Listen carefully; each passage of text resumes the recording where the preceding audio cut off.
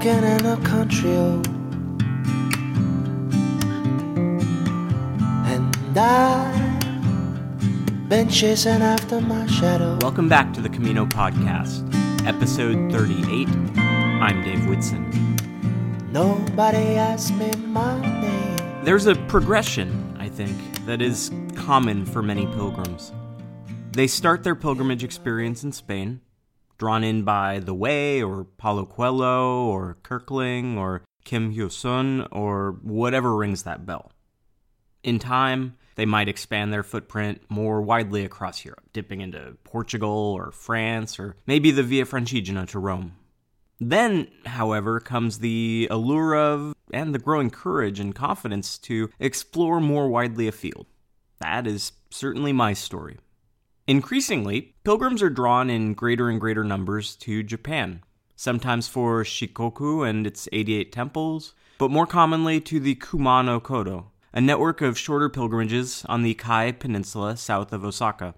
I suspect the Kumano Kodo has quickly gained attention for a couple of reasons. First, it's a fantastic place.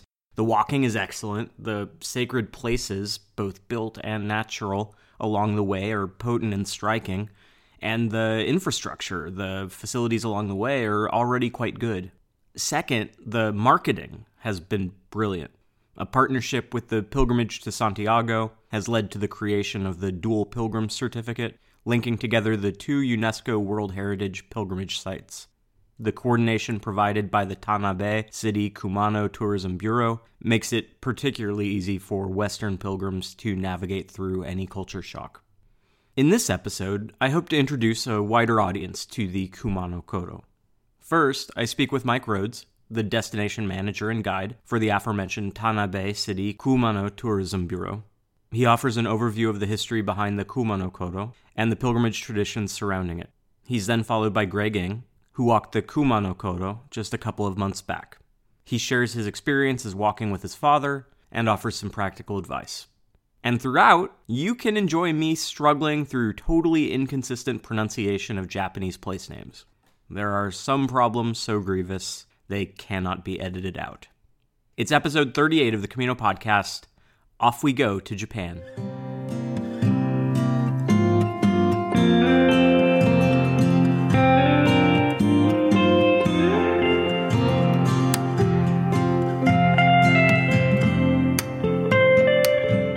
Mike Rhodes serves as the destination manager and guide for the Tanabe City Kumano Tourism Bureau, after having previously operated as an independent guide to the Kumano Kodo. And he joins me now to discuss this Japanese pilgrimage. Thanks for talking with me, Mike.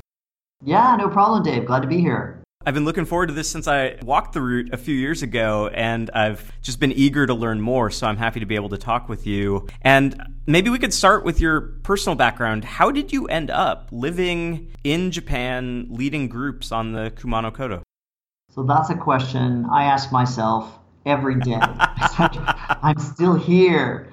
No, I truly enjoy it here. I come from Colorado in the United States, where there's the Rocky Mountains and a real natural landscape. And I think when I came to Japan originally to teach English, I didn't know anything about Japan. I was in the mood for an adventure, and I wound up in this rural area by chance. And I think I had a real connection with it.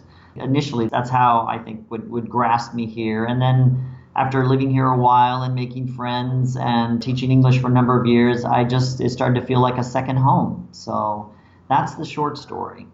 How long have you been there now? 23 or 24 years now. Wow. Yeah, this is not a short time thing. No. It was gradual. It wasn't like I just decided when I first got here, I'm going to stay forever. It's just like I said, I wake up every morning and like, wow, I'm still here. It's cool. So everybody listening knows what the Camino de Santiago is, but maybe, 5%, 10% of the audience has heard of the Kumano Kodo. So what is this route, and what's the history behind it? It's somewhat of a complicated history, and the short answer is that originally it was a series of zones that developed sacred sites independently of one another, focusing primarily on nature worship. Just like many other native cultures around the world, people found objects in nature as religious focuses. And in Japan, they have that sense in their native religion called Shintoism. The focus is on a kami. Kami is a god. There are multiple gods, and they exist in everything. And so if you found something wonderful in nature, something obscure or dynamic, a bigger tree or tops of mountains, a meadow with mist in the morning, you would definitely sense that feeling that kami was there. So these areas around the peninsula got started as these centers of natural worship. And then after that, over a period of time, and more people came to the area, they found it a sense that this area was unique in that it was difficult to get to, it was somewhat isolated, it had these rich set of trees and the key mountains, and that made an impression upon them, and it wasn't easy to get here. Then in about the 8th century, you've got these men that are coming down the Omine Okugake route. They are the Shugensha. They are men who are mountain ascetic priests. They are influenced by Shintoism, which is the natural religion that developed in Japan, and the incoming influences of Buddhism. They've also been influenced by Taoism, and they do these extreme ablutions like under waterfalls, standing and praying for a long time, living in caves to try to seek some form of enlightenment. And so they've established a sort of religion in the 7th and 8th centuries, and after that you're getting stronger and stronger versions of Buddhism coming in, wave after wave coming in from China, and originally from India, of course. But in the 9th and 10th century we've got one that's unique, that's called Shingon Buddhism. That is an esoteric kind of Buddhism that took root in Koyasan. What's significant about that is that it spoke to the people as far as you can seek rebirth in this lifetime. So you've got this natural landscape that has formed. On top of that, you've got these Shugensha that are mountain ascetic priests who connected with the natural environment, the rugged key mountain range. And then you've got these waves of Buddhism coming in. And so Kumano area has got this lattice work of religious centers. You've got that natural and that Buddhism sort of blended together. And that became the tapestry that is this peninsula. That became the overlaying depth of religion, and not just on one level, not just a pilgrimage that's on like a goal, for example, not a visit to, like, say, the Vatican, which is a center of Catholic religion, but there are 5 major routes, 5 major pilgrimages that overlap this area to make up the Kumano Kodo. So it's really an elaborate tapestry going more than 1,000 years in the area. You mentioned there are 5 different routes, and you talked about the sacred aspect of the natural setting. And then beyond that, there's not just the Santiago de Compostela or Vatican, but there are also several key shrines in the area. Is that correct? That is correct. In those centers of worship that got developed, 3 major zones, where these 3 grand shrines are now located and have been located for over 1,000 years. Some of their history, they say, dates back either 1,600 or to 2,000 years originally, when people worshipped at these areas.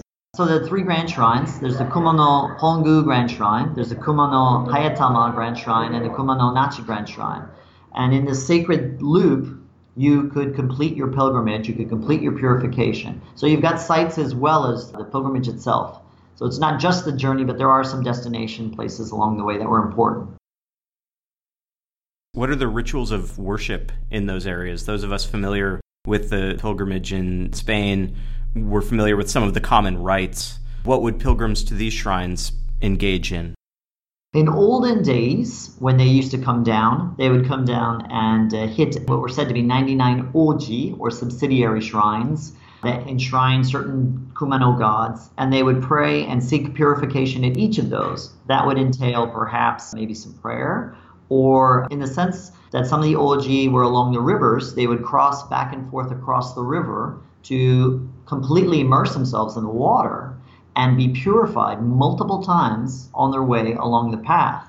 Now, it was pretty treacherous as you got down to where I live, on Tanabe, on the southern part of the coast. The rivers coming away from the center of the coast get quite a bit of water. And so there are tales, records of people being washed away or trying to cross on these heavy rivers. But they truly believe in order to purify yourself completely, you had to immerse yourself in the water and eventually make your way to the shrine. So you've got all these shrines and multiple stops along the way.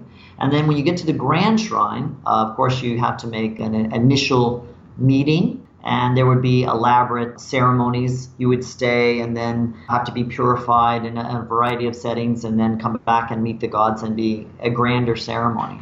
What I think is interesting is there are 5 higher-ranking subsidiary shrines called Gotai Oji along the way. Okay. And not only did they do these ceremonies, but they also watched sumo. They also wrote poetry. They would have competitions to write waka, which, if you're familiar with haiku, is a 5-7-5. But the waka is 5-7-5-7-7. And they would write poetry about their experiences or what they were feeling. And then later times, actually, maybe up to 400 years ago, when the pilgrims saw a reboom, they would gather and have a dinners together and parties. So it was kind of a touristic thing later on in the history of the pilgrimage. Anyway, those are some of the things that they would do along the way. That's really neat. A few years ago, a relationship was established between the Kumano, and is that right, Kumano? Yes, that's right, Kumano, yes. I get thrown off by trying to pronounce things like they're in Spanish. The Kumano Kodo and the Camino de Santiago, that relationship was formed. Why? Why did that connection form, and what does it entail? That's a good question, and it's a long history. It's longer than what I thought before I first joined, but I guess back in 1998, its roots go back that far. And originally it was the Camino de Santiago was looking for other world pilgrimages to sort of partner with in a case of promotion, but also just to connect with other great pilgrimages around the world. And they approached people in this area. And so the Wakayama prefecture is like a state, and the province of Galicia had an agreement, and they signed a sort of a sister road agreement back then. And then in 2008, the city tourism bureau of Tanabe and the Turismo de Santiago de Compostela had a joint promotion project they started. And then as recently as 2014, the Tanabe city and Santiago de Compostela signed sister partnership city agreements. So it wasn't just the bureaus, the whole cities were sort of getting in on it. And finally, the dual pilgrim program was established in 2015, just 4 years ago. Okay. Which you are the 500th member, which I think is quite exceptional. Thank you for participating. It was pretty amazing. I don't know that I have ever been celebrated quite in that way. So it was a humbling experience. And I know I'm not alone. It helped, of course, that I was preceded by 499 others. What has the impact of this relationship been? Is there a very clear increase in numbers going on in terms of pilgrims on the Kumano Kodo? Well, in relationship to the establishment of the dual pilgrim program from 2015, there has been a general increase. At the time this was heavily promoted, certainly more people from Spain and other people who were familiar with the Camino began to come. And every year we get more and more people who have done the Camino to want to participate in the program. But also know over the last 5 or 10 years, gradually the Kumano Kodo has also been gaining popularity as well, just as a World Heritage location. So certainly the program has had an impact on that. You're the 500th pilgrim on both sides of the ocean, but as of October of this year, we're up to 3,034. Wow. From 4 years, so that's pretty awesome. What's the next big celebration number, 5,000? Well, they did 1,000 and then they did 2,000. I think they're probably going to shoot for 5,000 now, just because the numbers are increasing, and it's hard to throw that big party like you all the time. Yeah. That's probably the target. I haven't gotten an official word, but I'm guessing that's what it would be. You mentioned before there are these different routes, and that's the first discovery someone looking into the Kumano Kodo will make, is that it is this collection of different routes. And that can actually be kind of intimidating at first. It took me a little while to wrap my mind around what I was seeing and to figure out how I would approach this. Could you talk about what those different routes are and what their characteristics are, what someone might be drawn to about each one? That's a good question. And we get that question also quite a bit. How to do the Kumano Kodo, how to get your mind around it, right? Because it's not a direct route. It's not a clear destination, as might say. But the most popular route is the Nakahechi route, and the most well-traveled route in the area. It's also the easiest to get accommodation for, and it's a great place for people to start if they want to get their head around what is the Kumano. It's the closest to the traditional pilgrimage used to be from Kyoto down to Osaka, come down the coast, and start from Tanabe. But all that route, that old route, a lot of it has been lost, and now it runs along highways, except to when you get to Tanabe. The Nakahechi goes right through the middle of the peninsula, and there are lots of variations there. Dave, you mentioned you had done the Kohechi before from Koyasan. And again, Koyasan is the center of Shingon Buddhism. And that route is gaining more popularity. It has improved signage. It has accommodation at each of the places you can stop, although it's much more rugged. It's definitely not for beginners along that way. And there's certain times of year you can't walk it because of the snow that may fall. But I think a lot of people appreciate its more, even more remote aspect. I don't know what your experience was on it and what you felt, but maybe it was something along that. I loved it. It definitely was more strenuous, more mountainous. But Koyasan is such a special place that it really was a lovely place to start walking. Oh, that's good to hear. The history that's preserved so well there is just amazing. That's unique. It's not many places in the world you can find something that's 900 or 1,000-year-old cedar trees, 300,000 gravestones, and the grave there at Okuno Inn and those temples. It's pretty auspicious. Yeah. But other than those two routes, there are a couple more that even now are becoming able to travel along with a little bit of signage. One is the Ohechi. That's the route that follows along the southern coast. It's not as old as the others, but it would start from Tanabe and then go along to Susami along the coast. Really, there's not as much accommodation at the moment. Hopefully in the future there will be, but you can still walk a good section of that and double back to Tanabe. Some people are trying that now that they see there's some signage and get a coastal view of this pilgrimage. Another one is the Iseiji. During the Edo period, that's when the capital had moved to Tokyo about 400 years ago. Many of the shogun or the shogun's lords would come to visit Ise, which now many consider to be the most important shrine in Japan. Recently, the newly enthroned emperor here in Japan had most of his ceremonies take place there at Ise Shrine, which is in Mie Prefecture, right next door to Wakayama Prefecture. And it's a shrine for Amaterasu, who is the sun goddess. And the sun goddess is one of the Kumano deities down in the Kumano Kodo area. It's the daughter of the founding deities in the pantheon of gods. Anyway, so people would go to Iseiji and then walk down the coast, and it's about 170 miles of coastline and mountains to get to the Hongu Shrine and then complete their Nakahechi route from there. Starting next year, we're going to have more established accommodation for people to walk along that coast as well. So that's next year's goal, is to have people being able to consider that as a possible route to enjoy your journey. So if you're looking for another journey, Dave, you can come back. But so those are four. That's four. And the last one is the Omine Okugake, which is those mountain ascetic priests, which is really, there's no accommodation at the moment. We don't do any kind of facilitation along that route, but that route is available for those mountain ascetic priests to walk along, and it's much more rugged than any of the four other routes.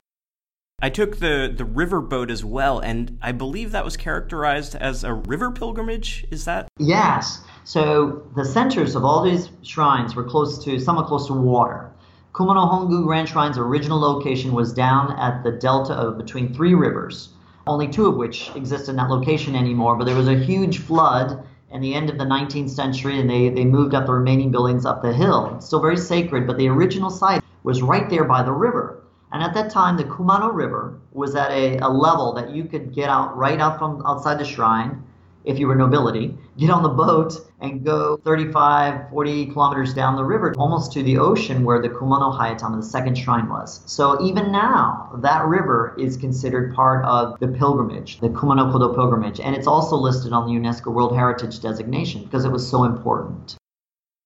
One of the biggest differences that I experienced with this route is that I booked everything ahead of time. The travel infrastructure is all kind of centralized, and someone coming from the Camino is going to find that to be jarring, surprising. It might be off-putting at first, but it's also kind of nice. Could you talk about this? Yes, I can, and I think that's a really good point. Is that while both of these are pilgrimages, they're both passages you would walk along a road to seek some enlightenment or to enjoy being outside, they're very different. The Camino, you might be able to get away without having anything booked, and there's a lot more accommodation. My feeling is there's a lot more accommodation there along the Camino, whereas in the Kumano, you're in a more isolated rural Japanese community, and booking in advance is essential. Even with the popularity of the Kumano, the amount of accommodation that's available hasn't grown that much.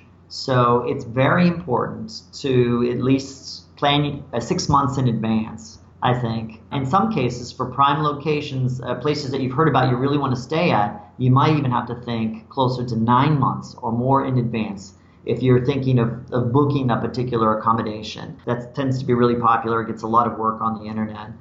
Characteristics that are different.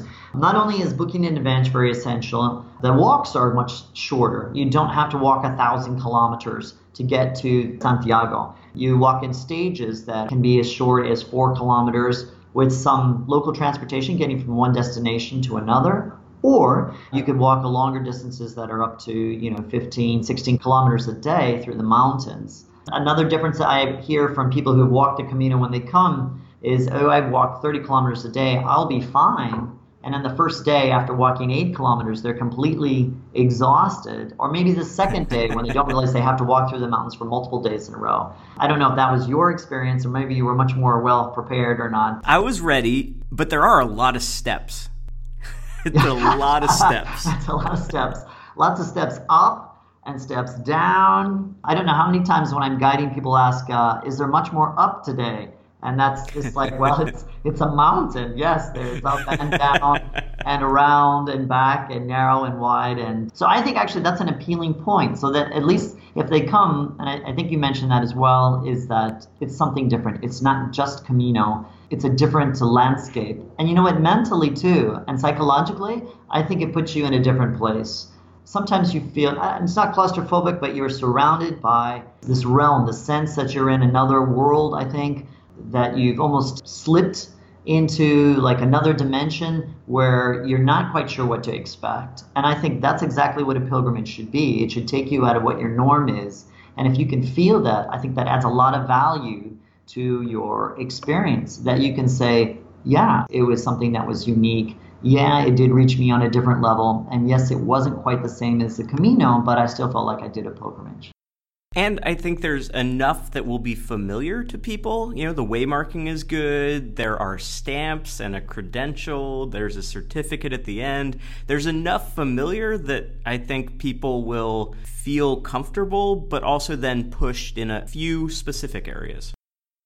I completely agree with that. And I think not everybody even needs to hear the drum beat when they get the dual pilgrim. Whether they need the stamps or not, it's certainly a way to help them remember.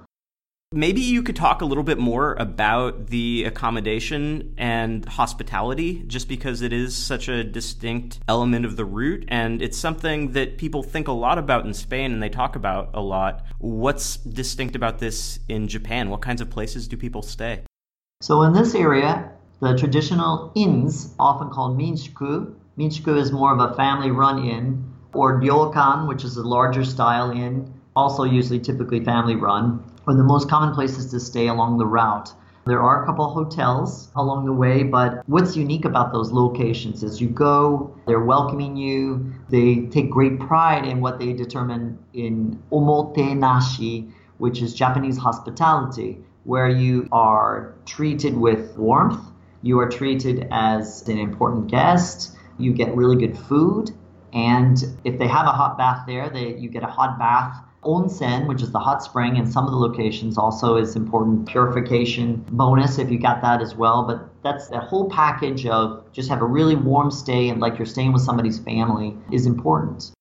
And if someone's listening and thinking like, look, I don't speak Spanish, but I can fake that. But Japanese, that seems really hard. How would you respond? Part of our job is to be able to bridge the gap between the foreign travelers that are coming through here and the Japanese providers that are here. We're the liaison. It's not just about us, but a lot of the inns have been prepared to have some ability of communication between the guests. So if they can get their booking done through either the Bureau and a number of other travel agencies that are partners with us who you can book as well, but their stay is pretty much well prepared so that the inns know what to expect from the guests essentially. And so they can feel more relaxed when they get here. They know they don't have to speak Japanese. I mean, if they want to speak some Japanese to show their appreciation or to practice Japanese, that's fine, but it's not essential to have an authentic experience, whether it's from the services they get from their luggage shuttle or whether it's transportation. There should be enough English to get them to where they're going, but you'll still hear the cacophony of Japanese around the shrines. Maybe the host doesn't speak any English, but yet you still feel their warmth. They know what to expect from you. I think people are well prepared or well supported when they get here. Yeah, I would agree. To wrap up, we've bounced around a lot, but maybe you could highlight one or two of your favorite places along the Kumano Kodo. Wow, that's really, really hard.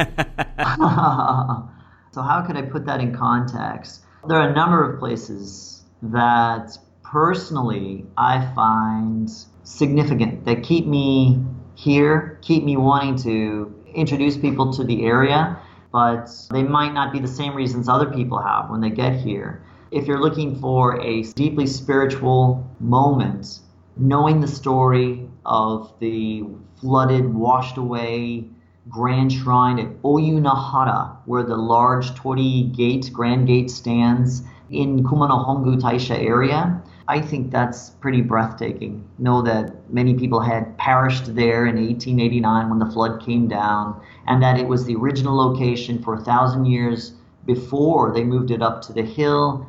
You can go there in any season and see the cherry blossoms in April. You might see the colors changing in the fall, and you're right there by the river. I just think that that is such a deeply spiritual place.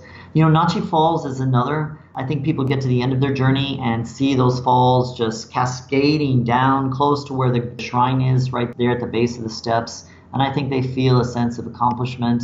And I do too. I can go back there anytime, and I wouldn't miss going down to the falls. But as I said, there are a number of places along the way that you can find, you take a moment to stop and think, that are breathtaking, that are scenes of the mountains and the landscape that are just stunning. What were yours? Oh man, the falls were definitely spectacular. I was definitely drawn to the highest elevation stretch on the Kohechi route. There was still a good amount of snow up at the top. Was there really? Wow. Yeah, and just a really striking experience. And then not too far down the road, a hot coffee vending machine and a bathroom with a heated toilet seat. So the best of both worlds passing through there. And definitely the hot spring experience. I was skeptical going, but the hot spring experience in Japan after a day of pilgrimage, I mean, what a perfect way to wrap up a day of walking. Well, and it's not only just the experience itself, it's also, like, it's been a long day. Like, you're talking about those days on the Kohechi where you're just so achy and your muscles, you're like, is there a bus? Can I go off from here? But then you go in and you soak in the hot waters in one of the villages. They've got that onsen just up the street from one of the accommodations, and it just removes all that doubt for the next day. You get a good night's rest and bang, you're on the trail again. Yeah, and I think Koyasan is such a special place that even if people aren't going to walk the Kohechi route, it's a really easy place to get to from Osaka. You can just take the train down and then take the lift up to Koyasan, and it's just a fantastic place to get in the mindset of pilgrimage. I also like it's so compact too. And did you know there are 2 pilgrimage routes that you can walk either around the outside of it that are not too difficult and you can do in sections. One is called the Women's Pilgrimage Route, or Nyonin Michi, which is kind of cool. Like if you had a couple days in Koyasan and had already walked up and down the middle of because it's only 3 or 4 kilometers wide, I think. And there's another one up the face of it called the Choishi Michi, which is the original entrance route. But anyway, it's nice. So if you have a couple days in Koyasan too, you can always add something to your experience there. For people who are interested and want to learn more about the Kumano Kodo, where should they look?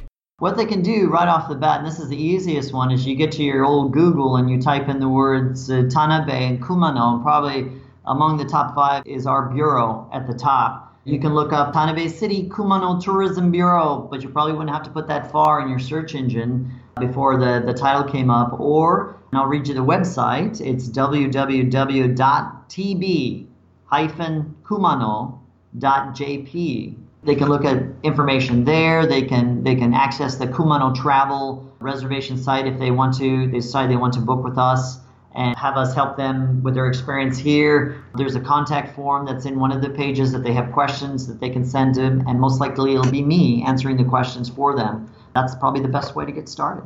Fantastic. Thanks for talking with me, Mike. I really appreciate it.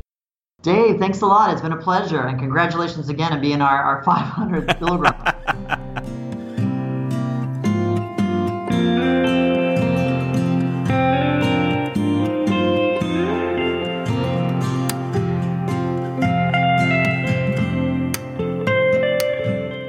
Greg Ng of Raleigh, North Carolina, walked the Kumano Kodo just a couple of months ago, and he joins me now to talk about his experience on it. Thanks for talking with me, Greg.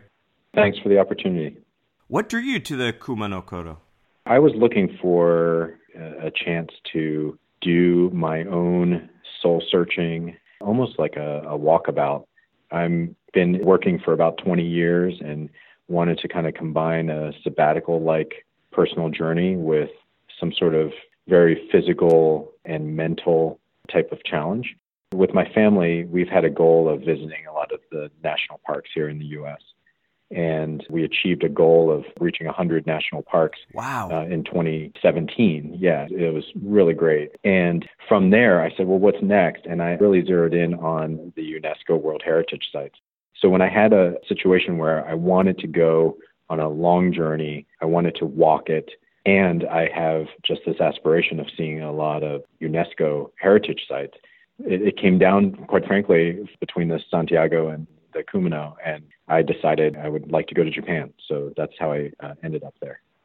That's great. And it's funny because I think for most of the people who are listening, their entry point is Spain, and they eventually work their way around to Japan if they get there. You know, it's a very small percentage. So you're unusual in the sense that you're starting this experience with pilgrimage in Japan. Yeah, it's really interesting to me because there was something that really drew me to the Kumano Kodo, mainly because of the roots in Shintoism, specifically around the honoring and worshiping nature. And that really struck a chord for me, both as, you know, I'm an amateur photographer and I love shooting while on the trail, but also just what I felt my mind needed, what my soul needed. Quite frankly, you know, midway through our hike, I started thinking about how I was going to do the Camino in Spain. So that's already in the plans. Once it gets its hooks in you, man, you're in trouble. It's addictive. It is. And you know what's really addictive about it is, quite frankly, just the time in nature, the time to think, the time to reflect. It was a huge added bonus to be there with my father. We haven't had that time since I was in high school to really sit back and have long conversations. It's typically, you know, I'm driving home from work and I'm calling him and I'm catching up on a few things. But to have hours and hours on the trail, sometimes we didn't see anyone else on the trail. It was amazing. It was profound. What itinerary did you decide to follow there? Because there's a lot of different ways of going about the Kumano Kodo. What approach did you take and how did you plan this? There's a lot of different options, and there were a lot of things that I initially set out and saying, you know, this is a prerequisite. I definitely want to see that. But what it really came down to was I wanted to hike longer than 5 days. And so what that really did for me is position me to basically do some or parts of more than one of the routes. And so I narrowed down to a 9-day hike and did a lot of research. And quite frankly, in the community that I've joined to understand how other people do it, there are a lot of people who will plan as they go and a lot of people who will self-plan. We actually went with a tour group company that planned our itinerary for us. So knowing that we wanted to be on the trail for 9 days, it positioned us to do the Nakahechi to start and then to do the Kohechi to finish. So we did basically 2 routes in 9 days. And did you do the Kohechi towards Koyasan, not away from it?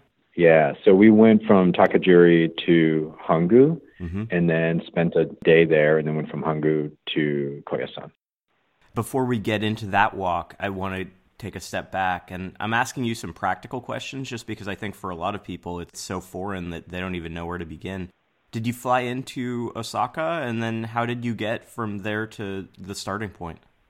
We flew into Osaka. My dad flew directly from San Francisco to Osaka. I did not have that luxury. I flew in from Raleigh to Seattle and Seattle to Osaka. We were a little worried because it was literally the day after the super typhoon Hagibis had hit Japan.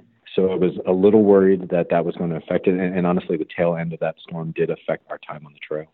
But we landed on time, spent the night in Osaka, took a train from the Shin Osaka station all the way down to Tanabe, and then spent the night there. And then the next morning took a bus from the tourism center there to Takajiri to start the Nakahechi. Do you or your father speak any Japanese?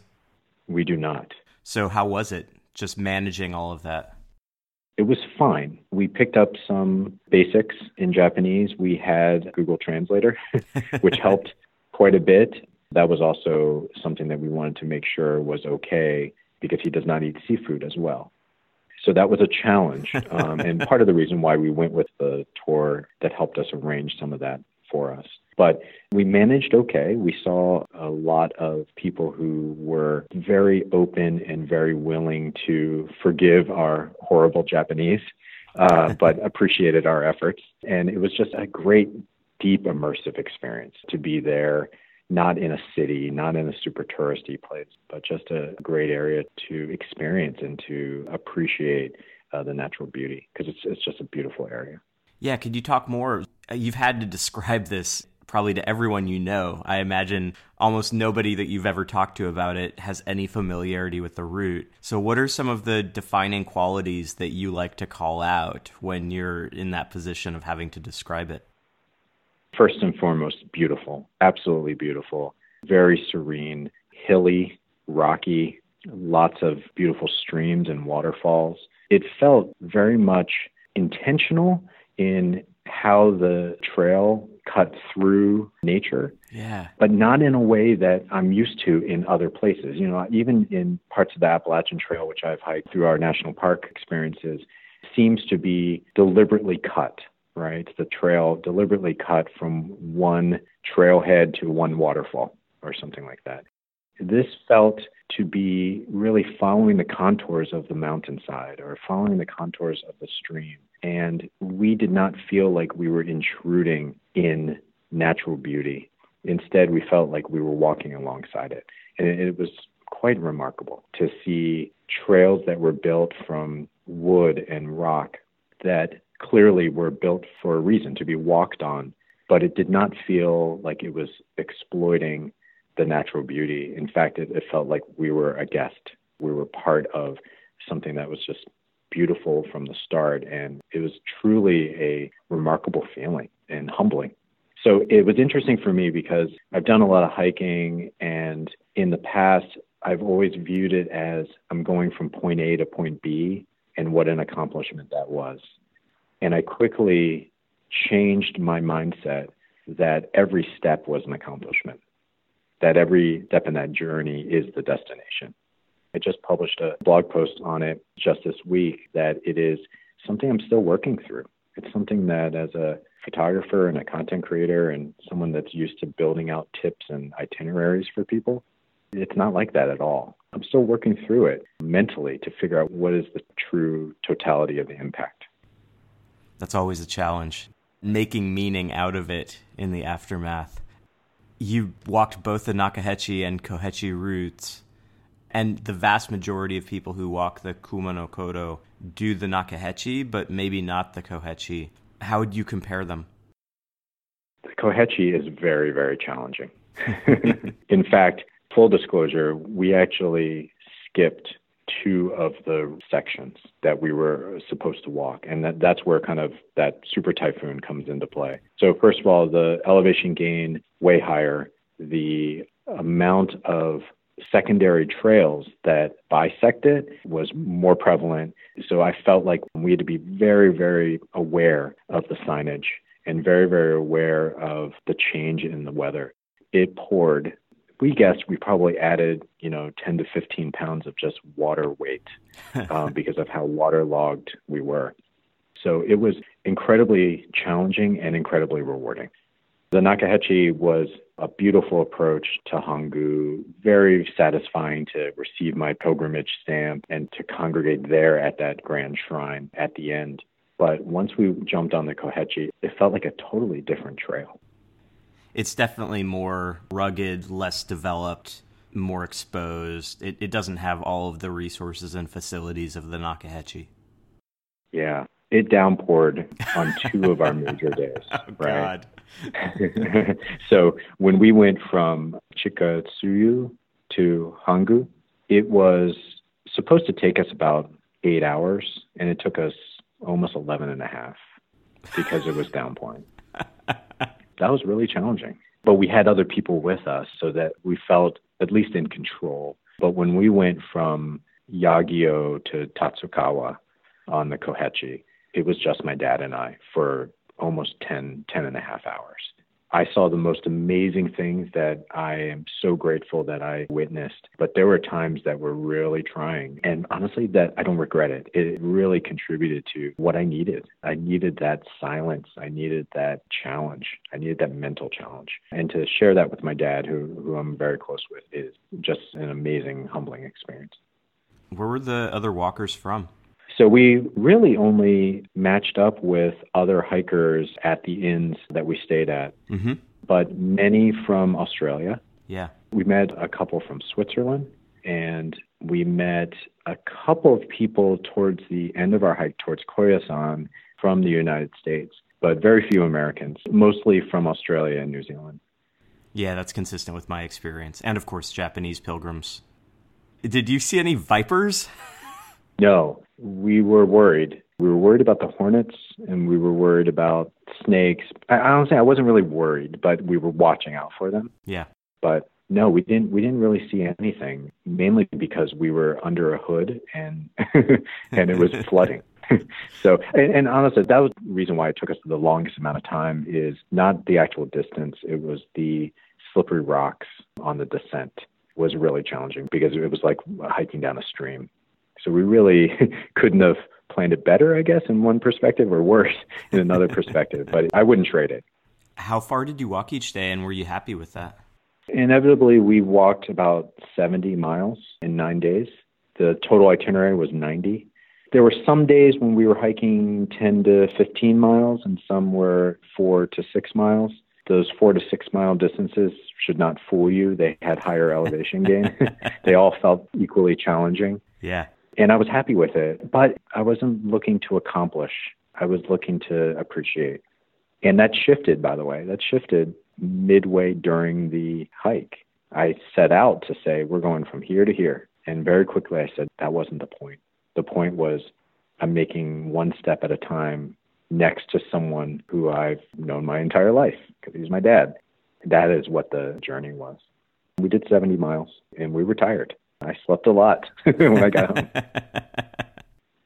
Beyond the walk itself, were there other activities or experiences or just encounters that you found notable or valuable?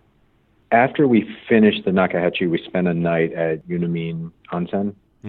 And hard-boiling the eggs in the water was a neat experience. And for those who aren't familiar, there's a natural hot springs, and you make what they call onsen tamago, and you buy eggs and put it right in the water. And that was neat to do. Definitely on the Kohechi part, we did not see that many other people. One of the nights, though, we stayed at a farm in Miraguchi and stayed with a couple, and we were the only ones there. And it was amazing. Not only was it amazing in that the woman who lives there had a translator, so we were able to have full conversations with each other. She did not speak English at all. And it was a great time for us to just decompress a little bit and recharge. And we did laundry, and we went on a little day hike, and it was really the one day that was not rainy. So that was a great experience, because it was like we were eating dinner in their home. It was my favorite meal, but the majority of the significant experiences that I had on this trip, on this pilgrimage, really focuses around the time I had with my dad, to just have really deep conversations about life, about the future, about our place in the world, and to really reflect. That's something that I've never taken the time to do. And to put myself in a physical challenge and an emotional challenge with someone who knows me and is a confidant and that I can learn from was very, very helpful. It's not something I think I would have gotten if I did it by myself. That's awesome. Could you describe Hongu Because, like I said at the beginning, lots of people listening are familiar with Santiago. They know what it's like to get to that destination, to get to the cathedral. They're familiar with what that looks like. What is Hongu like as a sacred site, and how did you interact with that setting? Remember, this is coming off of like 10 hours of hiking in the rain. Marching down to the north approach of Hongu, the grand shrine, the Hongu Taisha, was so amazing.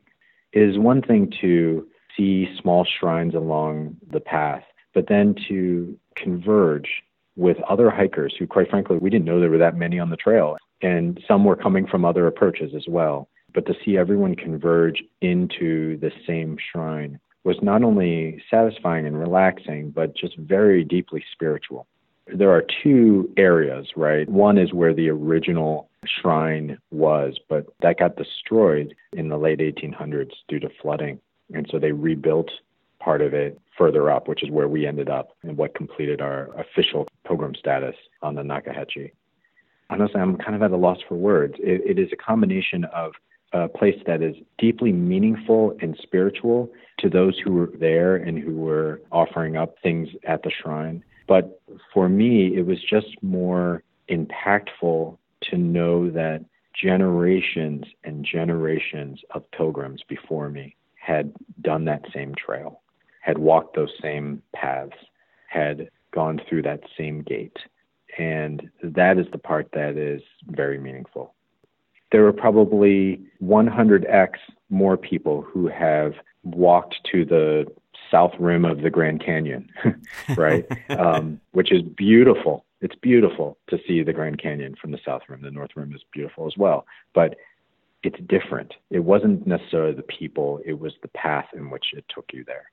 And to then end up there together is quite remarkable. So we spent 2 nights there.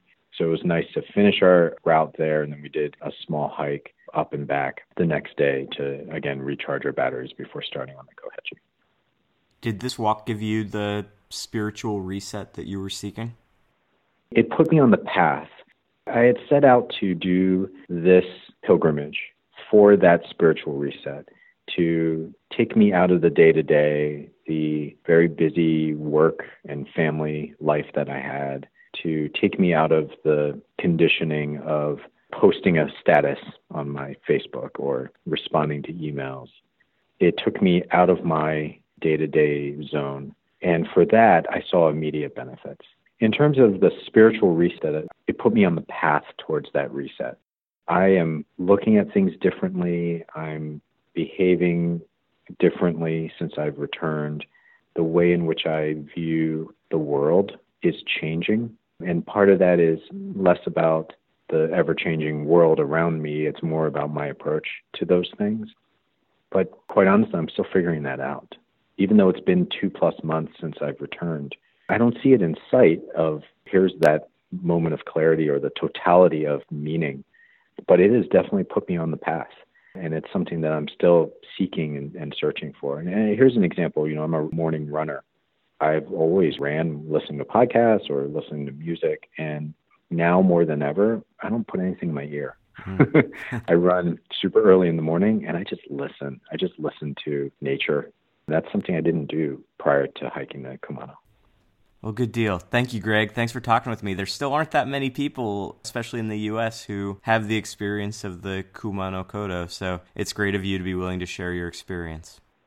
Like I said, it was a very humbling and impactful experience that I really think for those who are seeking, especially those who have done the Santiago, they're looking to possibly have a similar impactful experience, but on different terrain, certainly different culture.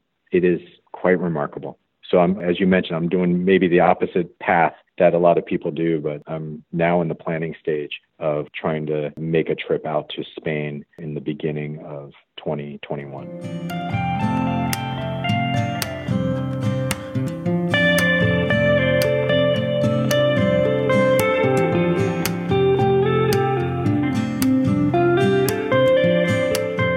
I didn't want to brag or anything, but since Mike brought it up, yeah, I'm kind of a big deal. Dual Pilgrim number 500. Let me tell you the story. It was March 30th, 2016. It was my 5th day walking on the Kumano Kodo. I had started in Koyasan and walked the Kohechi to Hongu Taisha, the shrine that is where the Roots pilgrimage certificate is issued. I didn't get the certificate then, a fateful choice, as I still had more walking in front of me. Instead, I bussed out to Tanabe and then walked the Nakahechi route, arriving back in Hongu 2 days later. I ran into 3 pilgrims on that walk on the 30th. The first 2 were an Australian couple.